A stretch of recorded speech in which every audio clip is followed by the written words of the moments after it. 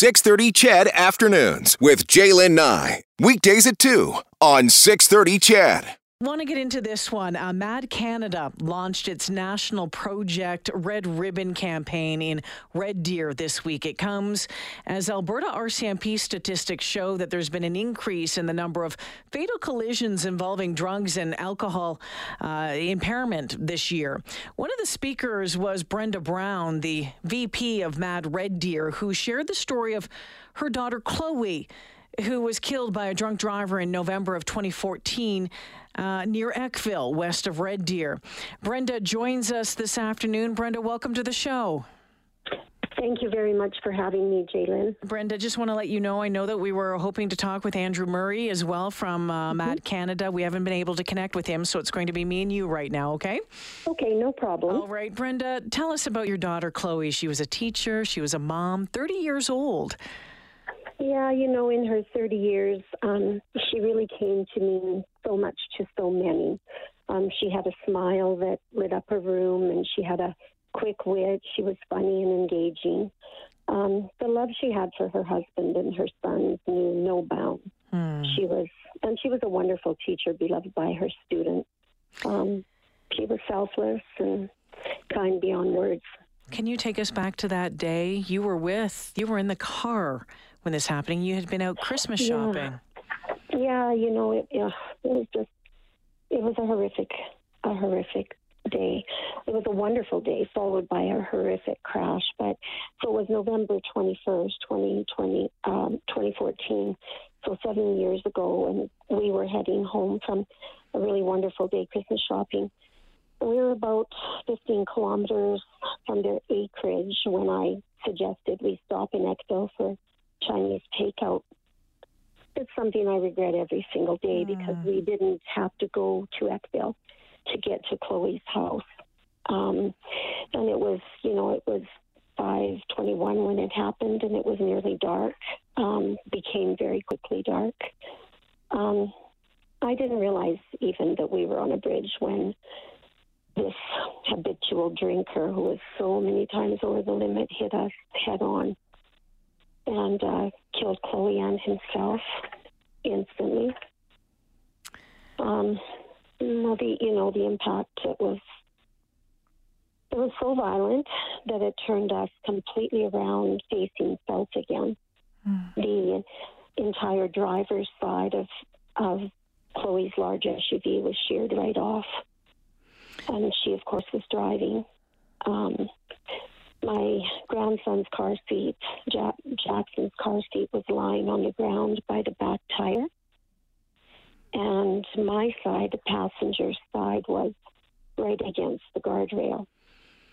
So pinning me inside with Chloe for approximately 3 hours. You were pinned inside the vehicle with your daughter, who had died immediately in the crash, for 3 hours. About 3 hours, yes. Yeah, and it was only by the grace of God that I survived. So, Brenda, I just want to make it clear that your grandchildren weren't in the vehicle when this happened. No. So, Brenda, thank gosh. This is obviously difficult and overwhelming to relive this, but you're now vice president of Mad Red Deer. You have been sharing your story, especially to students over the past while. As difficult as it is, why is it so important for you to do this? Well, I was a high school librarian at that time for 23 years, and I was out on disability after the crash for 27 months. And about a year after Chloe died, I felt her story should be told, and I believed it could save lives. And because I had been a high school librarian, I knew I wanted high school students to be my audience. Yeah. They're driving at that age, and they're partying, and I believe the age bracket is 19 to 25, where there are the most crashes due to impaired driving. Andrew will be able to verify that for you, but I believe that's correct. And so, I addressed them in a way with Chloe's story that was very raw and painful to listen to, because I believe that's what it takes. Brenda Brown joining me this afternoon. She is the VP of MAD Red Deer. Her daughter, Chloe, killed by a drunk driver in November of 2014. Almost, 6 years ago now, or 7 years ago, mm-hmm. 7 years, the anniversary. Math was never my strong point, Brenda, when I was in school. My apologies. Mine neither. So, but you're sharing the story. You're talking to people. Mm-hmm. And we're hearing from the RCMP that stats show that there's been an increase in the number of fatal collisions involving drugs and alcohol impairment this year. How does that feel? I mean, doesn't that just seem mind-boggling to you? Yeah, it really does. Because we were on a decline, I thought. When I looked at the Alberta Transportation site recently, the year Chloe was killed was like the worst year in a number of years. And, and then it started to come down, and then now it's going up again. So I'm not sure what that's attributed to, but it is very alarming. I really like, again, Andrew, our CEO for MAD Canada. He knows so very much about statistics and all of that. So I'm hoping you do get to connect with him, because he'll be able to help you out a lot more. But it is startling, really, that it's.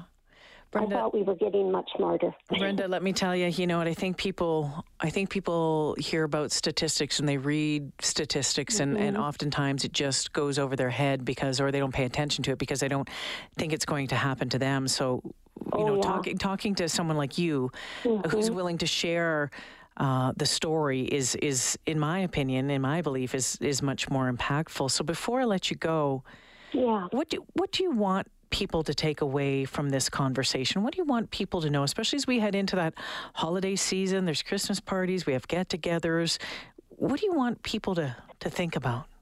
Well, this is what I would like to say, is that, we're not telling people not to drink and enjoy themselves if that's what they choose to do. We are only saying that you have a choice. You can choose not to drink and drive, or not to use drugs and drive. There's so many options. You can have a designated driver, call a cab, use public transit.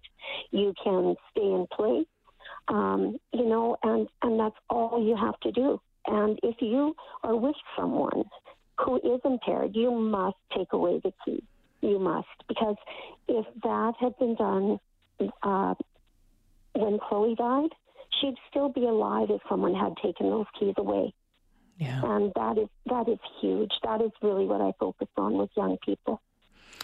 Brenda, thank you for sharing your story. I appreciate you taking the time, and I'm so sorry that this has happened, but I'm thankful that you're sharing your story, because I think it's going to make a difference. Thank you so much, Jaylin. I really appreciate that. Take care. Brenda Brown joining us this afternoon from her home near Rocky Mountain House. And I think, that's a really big and important part of this conversation. We know that this continues to happen. We know that there has been a big change in culture over the past number of decades. My gosh, has it ever changed? But it's still happening. And we look at these numbers from the RCMP and think, oh, okay, whoa, it's going back up again, this year. But there are options out there. You take a cab, you take an Uber, you can take a, designated driving service. You pay maybe a little bit more, but they come pick up your car, drive you home. My husband and I have used every single one of those. We add in when we're going out. Add to the budget, $40, $50, whatever it is going to be. We live on the far side of town. It's usually a bit of cash, but we plan for it. That is something that has become essential, and essential because of something that happened in our world. My husband's a high school teacher, and he lost one of his favorite students a few years back in a horrific crash that killed three young boys in Beaumont. And not that was the final straw, but it was the final straw. You know what I mean? Because we always think it's not going to happen to us.